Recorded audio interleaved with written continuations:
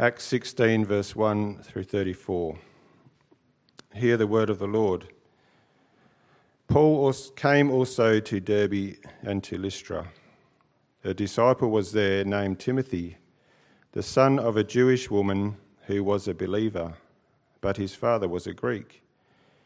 He was well spoken of by the brothers at Lystra and Iconium. Paul wanted Timothy to accompany him, and he took him and circumcised him because of the Jews who were in those places, for they all knew that his father was a Greek. As they went on their way through the cities, they delivered to them for observance the decisions that had been reached by the apostles and elders who were in Jerusalem. So the churches were strengthened in the faith, and they increased in numbers daily. And they went through the region of Phrygia and Galatia, having been forbidden by the Holy Spirit to speak the word in Asia. And when they had come up to Mysia, they attempted to go into Bithynia, but the Spirit of Jesus did not allow them. So passing by Mysia, they went down to Troas. And a vision appeared to Paul in the night. A man of Macedonia was standing there, urging him and saying, "Come over to Macedonia and help us." And when Paul had seen the vision, immediately he sought to go on into Macedonia, concluding that God had called us to preach the gospel to them. So setting sail from Troas, we made a direct voyage to Samothrace, and the following day to Neapolis, and from there to Philippi, which is a leading city of the district of Macedonia, and a Roman colony.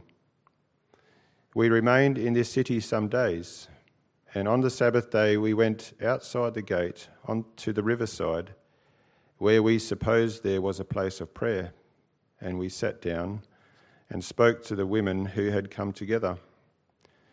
One who heard us was a woman named Lydia, from the city of Thyatira, a seller of purple goods, who was a worshipper of God.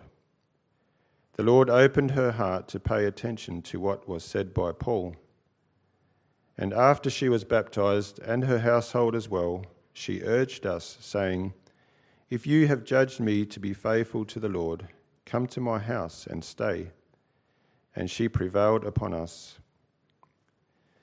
As we were going to the place of prayer, we were met by a slave girl who had a spirit of divination and brought her owners much gain by fortune-telling. She followed Paul and us, crying out, "These men are servants of the Most High, who proclaim to you the way of salvation." And this she kept doing for many days. Paul, having become greatly annoyed, turned and said to the spirit, "I command you in the name of Jesus Christ to come out of her." And it came out that very hour. But when her owners saw that their hope of gain was gone, they seized Paul and Silas and dragged them into the marketplace before the rulers.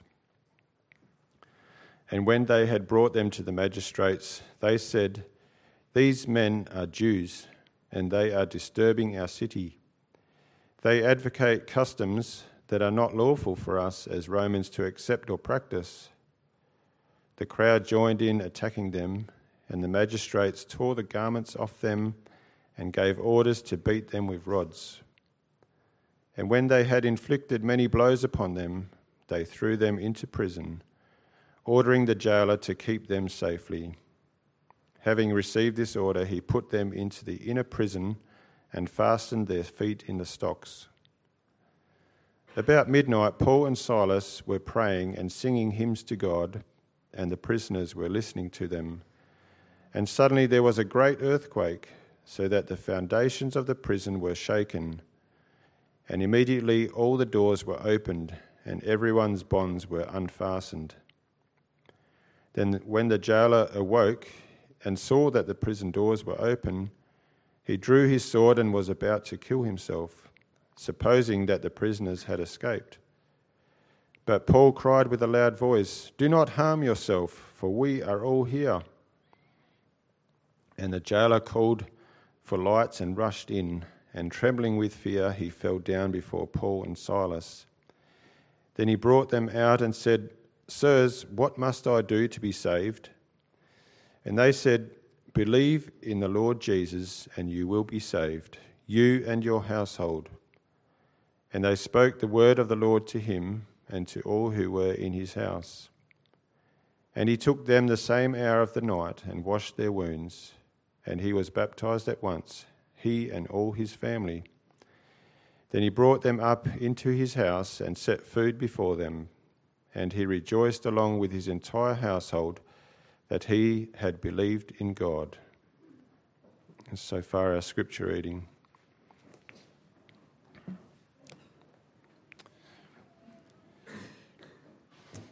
We'll also read from the Heidelberg Catechism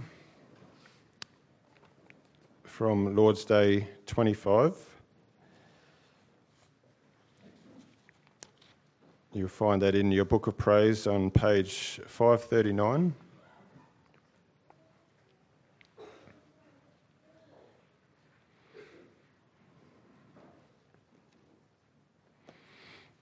Lord's Day 25. Since then, faith alone makes us share in Christ and all his benefits. Where does this faith come from? From the Holy Spirit, who works it in our hearts by the preaching of the gospel and strengthens it by the use of the sacraments. What are the sacraments? The sacraments are holy, visible signs and seals. They were instituted by God so that by their use he might the more fully declare and seal to us the promise of the gospel. And this is the promise, that God graciously grants us forgiveness of sins and everlasting life because of the one sacrifice of Christ accomplished on the cross. Are both the word and the sacraments then intended to focus our faith on the sacrifice of Jesus Christ on the cross as the only ground of our salvation? Yes, indeed.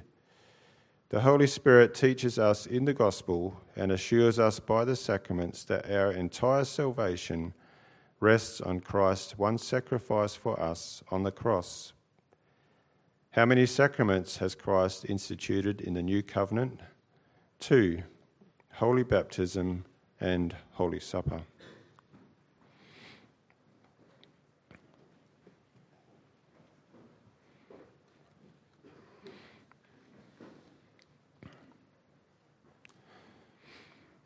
The sermon I'm privileged to read this afternoon was prepared by Reverend Van Delden for this service, and he has chosen as Amen song, hymn 61, verse 1.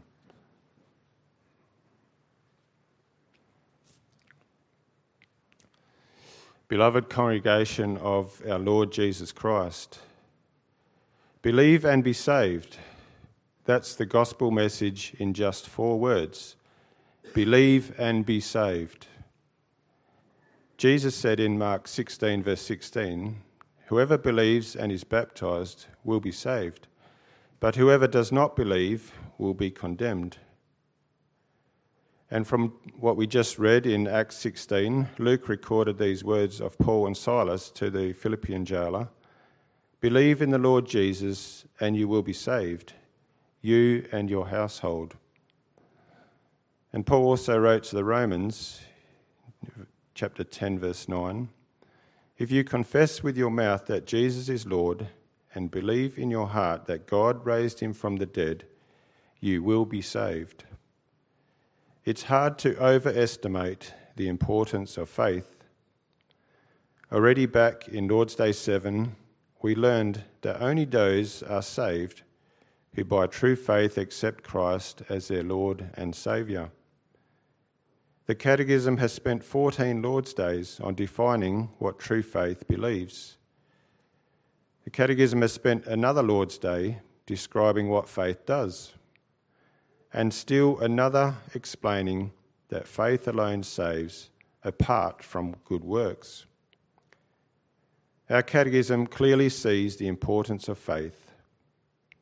And now in Lord's Day 25, the Catechism asks and answers the question from where true faith comes. This afternoon I preach to you the Word of God with this theme. Through the word and sacraments, the Spirit works and strengthens saving faith in the crucified Saviour. And we'll consider three things. First, the Spirit and the gifting of faith. Second, the Scriptures and the working of faith. And in the third place, the sacraments and the strengthening of faith.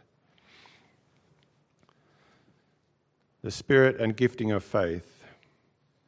In the previous Lord's days, the Catechism has refuted the teaching of Rome, namely that salvation is a combined effort, a cooperation between God and man.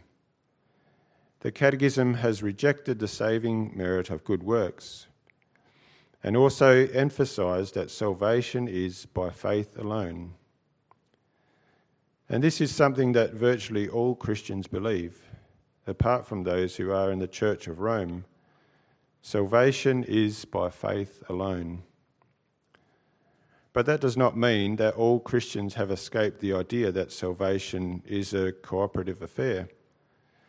For when it comes to the source of saving faith, there are many Christians who answer, faith comes from within man. Many Christians believe that God has made salvation possible in Jesus Christ, but it remains up to the free will of man to embrace Jesus Christ as Saviour or to reject him. Many Christians believe that despite the fall into sin, all men have retained the ability within themselves to believe. But Scripture rejects the idea that men have the ability to believe of themselves. Scripture rejects the notion that faith arises from within man himself, and it teaches that man is by nature spiritually dead and incapable of embracing Christ in true faith. Paul says in Ephesians 2, verse 1 and 2, "And you were dead in the trespasses and sins in which you once walked." So as a result of his fall into sin, fallen man is by nature spiritually dead. And let me explain what it means to be spiritually dead. It means that although fallen man is still mentally alive and intellectually very capable of accomplishing great things in the realm of science, medicine, and technology, he is incapable of understanding and embracing spiritual truths about God. Although man's heart still functions, and although man is capable of displaying love on the horizontal plane, he is incapable of loving God. Although man's will still functions, and although he makes choices between good and evil every day of his life, he is incapable of making the most important choice, namely to serve God and do God's will. Let me show you this by quoting a few passages of Scripture that speak about man's inability to understand spiritual truths. In Romans 3, verse 11, we read, "There is none who understands. There is none who seeks after God." And in Ephesians 4, verse 18, "Their understanding is darkened, being alienated from the life of God, because of the ignorance that is in them." And also in 1 Timothy 1, verse 14, "As obedient children, do not conform yourselves to the former lusts, as in your ignorance." Now someone might respond and say that these texts show that the mind of the natural man is ignorant of the truth. But ignorance just means that a man lacks knowledge. If that knowledge were to be supplied, man could then accept it. But Scripture teaches us, beloved, that even if the truth is presented to the mind of the natural man, he would not understand it, much less accept it. Paul said in 1 Corinthians 2, verse 14, "But the natural man does not receive the things of the Spirit of God, for they are foolishness to him, nor can he know them because they are spiritually discerned." Paul does acknowledge that fallen man can know some things about God, because certain qualities about God are evident in creation. However, Paul says in Romans 1 that fallen man rejects even those truths about God, which are as obvious as the nose on man's face. Paul wrote this in Romans 1, verse 18 to 21, and I quote, "For what can be known about God is plain to them, because God has shown it to them. For his invisible attributes, namely his eternal power and divine nature, have been clearly perceived ever since the creation of the world in the things that have been made, so they are without excuse. For although they knew God, they did not honour him as God or give thanks to him, but they became futile in their thinking, and their foolish hearts were darkened." End of quote. So combined with the natural inability of man to understand the truth, there is also the activity of Satan. Paul refers to his activity in 2 Corinthians 4, verse 4. "The God of this world has blinded the minds of the unbelievers to keep them from seeing the light of the gospel of the glory of Christ, who is the image of God." So it should be clear to you that the mind of fallen man cannot understand and will not accept spiritual truths about God. Neither does the heart of fallen man willingly embrace God in love. Paul says in Romans 5 verse 10 that fallen men are by nature enemies of God. And Jesus said in John 7 verse 7, "The world hates me because I testify about it, that its works are evil." And in John 15 verse 18, Jesus said much the same, "If the world hates you, know that it has hated me before it hated you." Due to fallen man's darkened mind and due to his hard, hate-filled heart, fallen man does not have the ability in himself to come to faith in Jesus Christ. Jesus said exactly that. When Jesus experienced the unbelief of the crowds who heard him preach, he said, "No one can come to me unless the Father who sent me draws him." The phrase "come to me" means to believe in Jesus as the Messiah, the Saviour.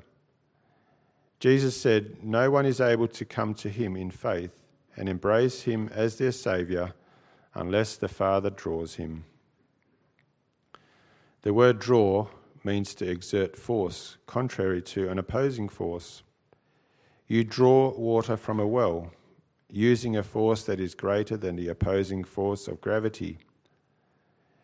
Jesus said that only those can come to him in faith and accept him as Saviour if the Father exerts a greater force on them than the natural force of their depravity. So from where does faith come? Certainly not from within fallen man himself. Fallen man is unable to come to faith of himself. So the question remains, from where does faith come? The Catechism declares, faith comes from the Holy Spirit, and that is entirely scriptural. Through the Holy Spirit, God renews the mind and hearts and opens the hearts so that we are able to understand and believe. Let me show this to you from Scripture. Paul wrote in 2 Corinthians 4 verse 6, "For God who said, 'Let light shine out of darkness,' has shone in our hearts to give the light of the knowledge of the glory of God in the face of Jesus Christ." Do you understand what Paul is saying? At the beginning of creation, there was only darkness in the world. But God spoke the word and said, "Let there be light." And the light dispelled the darkness. In the same way, in the natural man there is only spiritual darkness. But God gives the command, "Let there be light." And the Spirit causes the light to shine in man's mind, which dispels the darkness that otherwise pervades man's mind. The disciples of Christ, even after Christ's resurrection, could not understand any of the things that Jesus had explained to them earlier. Neither could they make sense of any of the things that had recently happened, such as Christ's crucifixion and his subsequent resurrection from the dead. But Jesus appeared to his disciples and he powerfully illumined their minds. Luke writes in chapter 24, verse 45, "Then Jesus opened their minds to understand the Scriptures. Then they understood, then they believed. They could not come to faith of themselves. Faith had to be worked in their hearts through the power of the Holy Spirit." The same truth becomes apparent when you consider the results of Christ's own ministry on earth. No one could preach like Christ did. Yet, during his ministry, so few believed in him, and the faith of the few who did believe was weak and poorly formed. But after Pentecost, when the Holy Spirit was poured out, thousands upon thousands came to believe in Jesus Christ in a matter of days. It is clear that faith comes not from within man himself, but from the Holy Spirit. In Acts 16, verse 14, we read of the Spirit's work in the mind and heart of Lydia. In verse 14, "Now a certain woman named Lydia heard us. She was a seller of purple from the city of Thyatira, who worshipped God. The Lord opened her heart to heed the things spoken by Paul." It is no wonder then that Paul says in Ephesians 2 verse 8 that faith is a gift. Faith is a gift that God freely bestows, not on all men, but upon all those whom he has elected to eternal life. In Acts 13 we read about the response of men to Paul's preaching. Some believed, some did not believe. In verse 48 we read, "As many as were appointed to eternal life believed." All those elected to eternal life believe the gospel, and they alone. Faith is a gift that the Holy Spirit bestows freely upon all those whom God has chosen in eternity to receive eternal life. Do you believe in Jesus Christ, beloved? Have you come to Christ in faith and embraced him as your Saviour? Then praise God for this saving faith. It is not your own doing, lest you should boast. Have your children come to Christ? Have your grandchildren? All praise belongs to God. It's not the results of your efforts or the efforts of the minister or the teachers at our Christian schools. It is the Holy Spirit who works faith in our hearts and in the hearts of our children and grandchildren. All praise and glory belong to God. Is your neighbour or your colleague an unbeliever? Do not be like the proud Pharisee and pray, "I thank you, Lord, that I am not like those unbelievers. I have professed my faith in my teenage years. I have kept the faith all my life." No, do not boast. Faith is a gift of God, lest any man should boast. Rather, pray for your neighbour or your colleague, that God might graciously grant to them the gift of faith as well, so that they might join you in glorifying God for his grace. But do more than just pray for your unbelieving colleague or neighbour. Look for opportunities to share the gospel with them. For the Spirit works faith by means of the Scriptures. And that brings us to our second point, the Scriptures and the working of faith.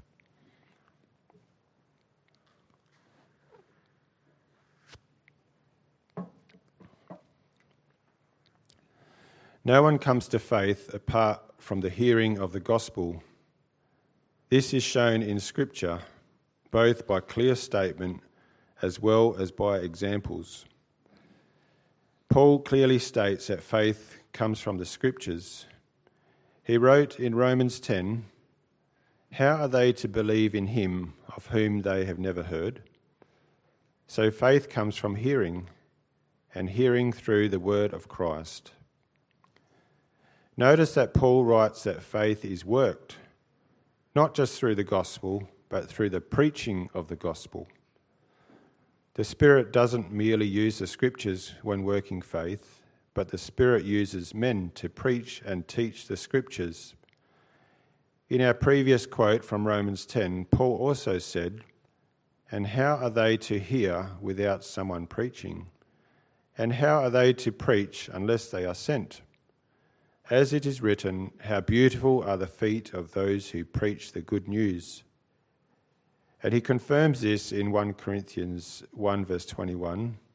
It pleased God through the folly of what we preach to save those who believe. So Scripture clearly teaches the importance of preaching and teaching the word.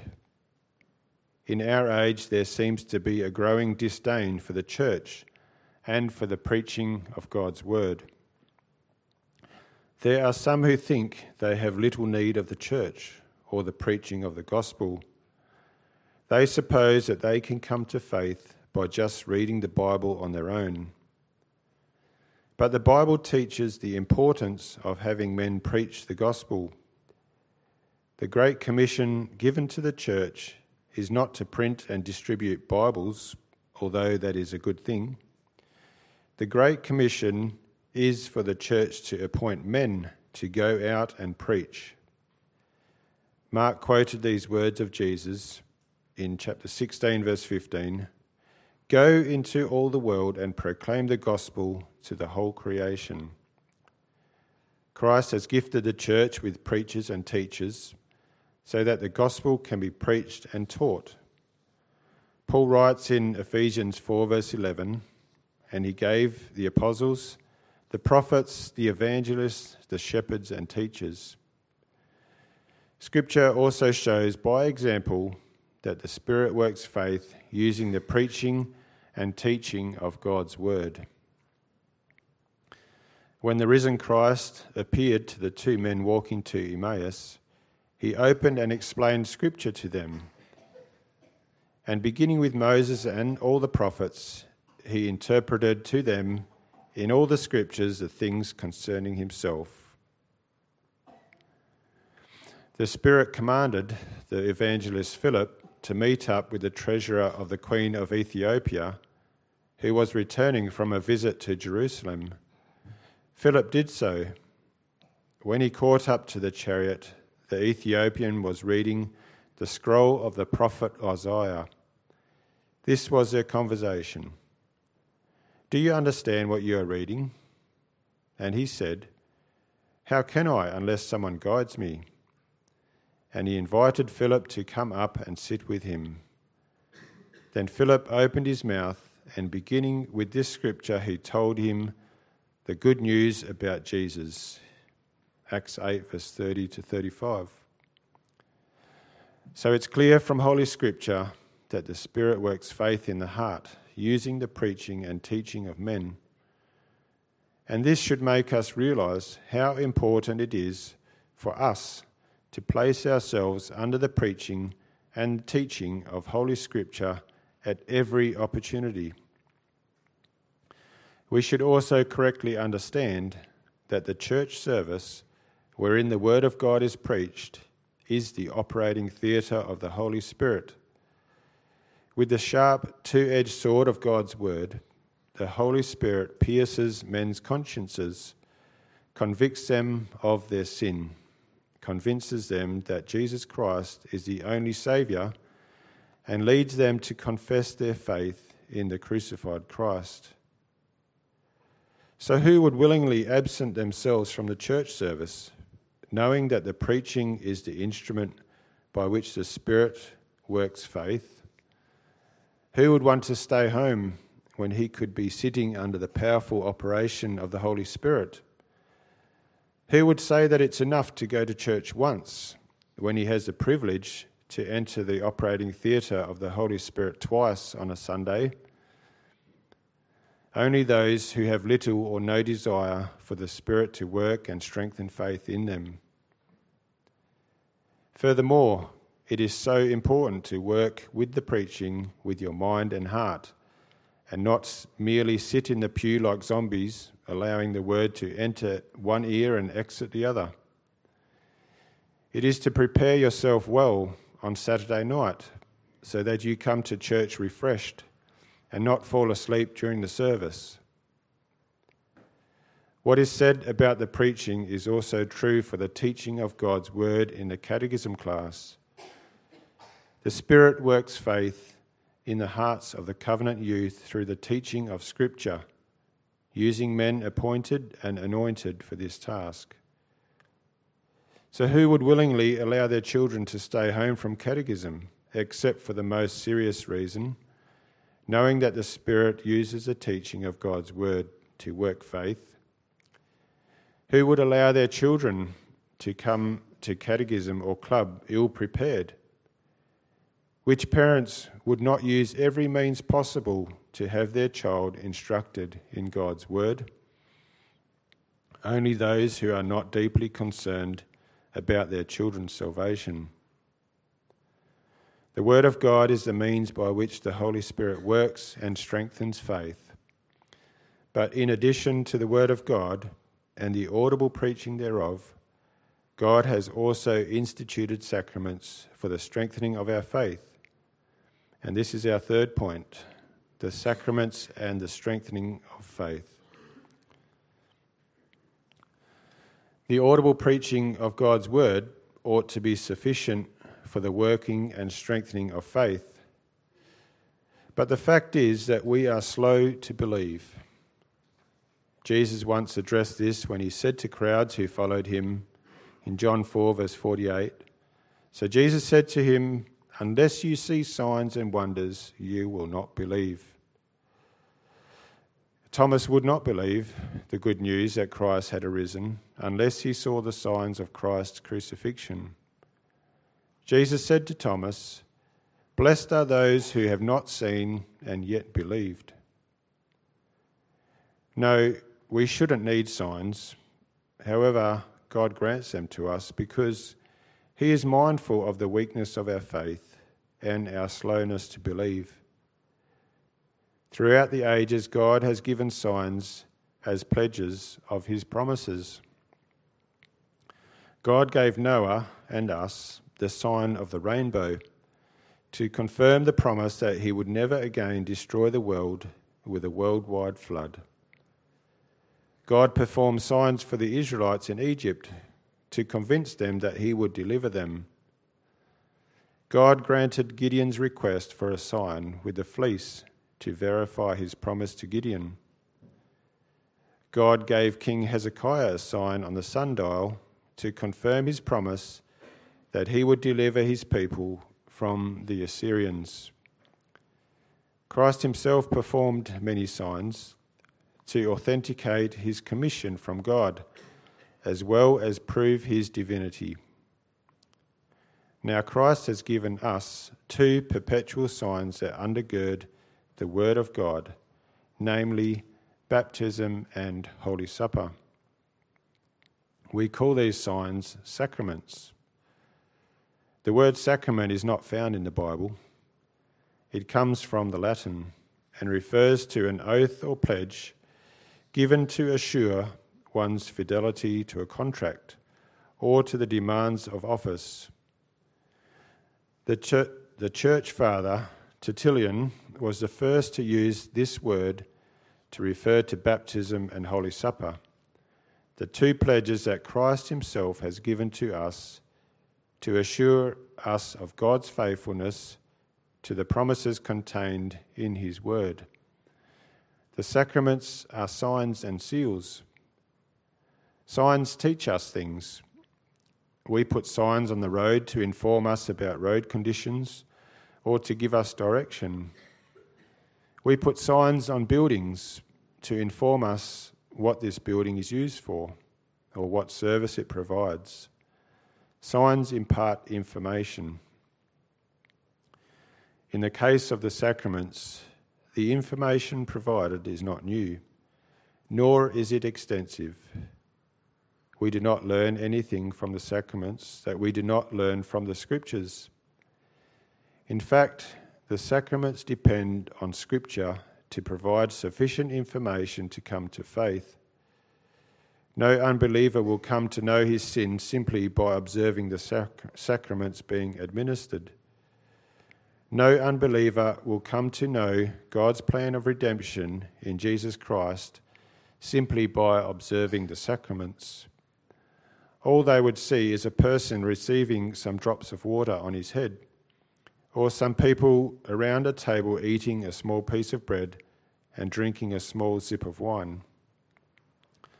The sacraments depend upon Scripture to provide their meaning. The sacraments underline what the Scripture teaches.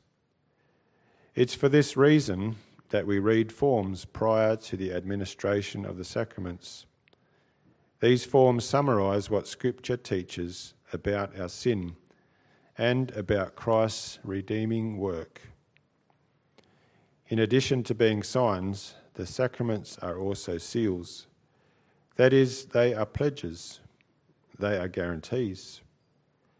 And it is especially as seals that sacraments strengthen our faith. God has entered into a covenant with you and with me. He has made promises, not just with all people generally, but with you and me specifically. And God wants to assure us that these promises are truly for us. As surely as we were baptized, and as surely as we eat the bread and drink the wine of the Lord's Supper, so surely has God personally promised us salvation in Christ. People have said, I don't get much out of the sacraments.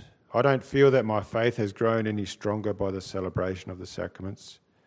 I would much rather listen to a good sermon. But, beloved, we should not be wiser than God, who has instituted the sacraments for the strengthening of faith. We should not think that we know better than God what we need. God has ordained both the audible preaching and the visible administration of the sacraments for the strengthening of our faith.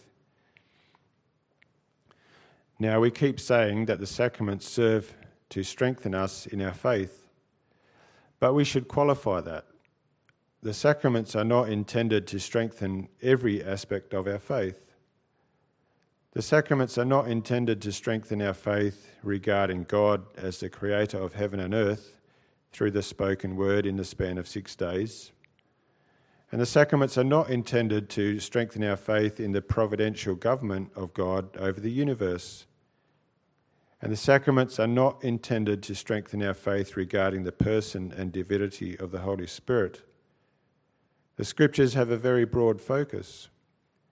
The Scriptures teach and assure us the truths of all that we confess concerning the Father's work of creation, the Son's work of redemption, and the Spirit's work of renewal of creation. The Scriptures have a very broad focus and teach us and assure us of many things. But the Scriptures have but the sacraments have one focus. They focus upon the redeeming work of our Lord Jesus Christ. They assure us that Christ's sacrifice is the only basis for our salvation. The sacraments teach and assure us that there is no other name given under heaven by which we must be saved, except that of Christ crucified. The sacraments assure us that we share in Christ's redeeming work, as surely as we share in the sacraments with a believing heart. Is there anyone listening this afternoon who has not yet embraced Jesus Christ in faith? Through the Scriptures, God calls out to you, believe and be saved. Have you already embraced Jesus Christ as Lord and Saviour? Then give thanks to God, the Holy Spirit, who has worked this faith in you and who strengthens it by the sacraments. Amen.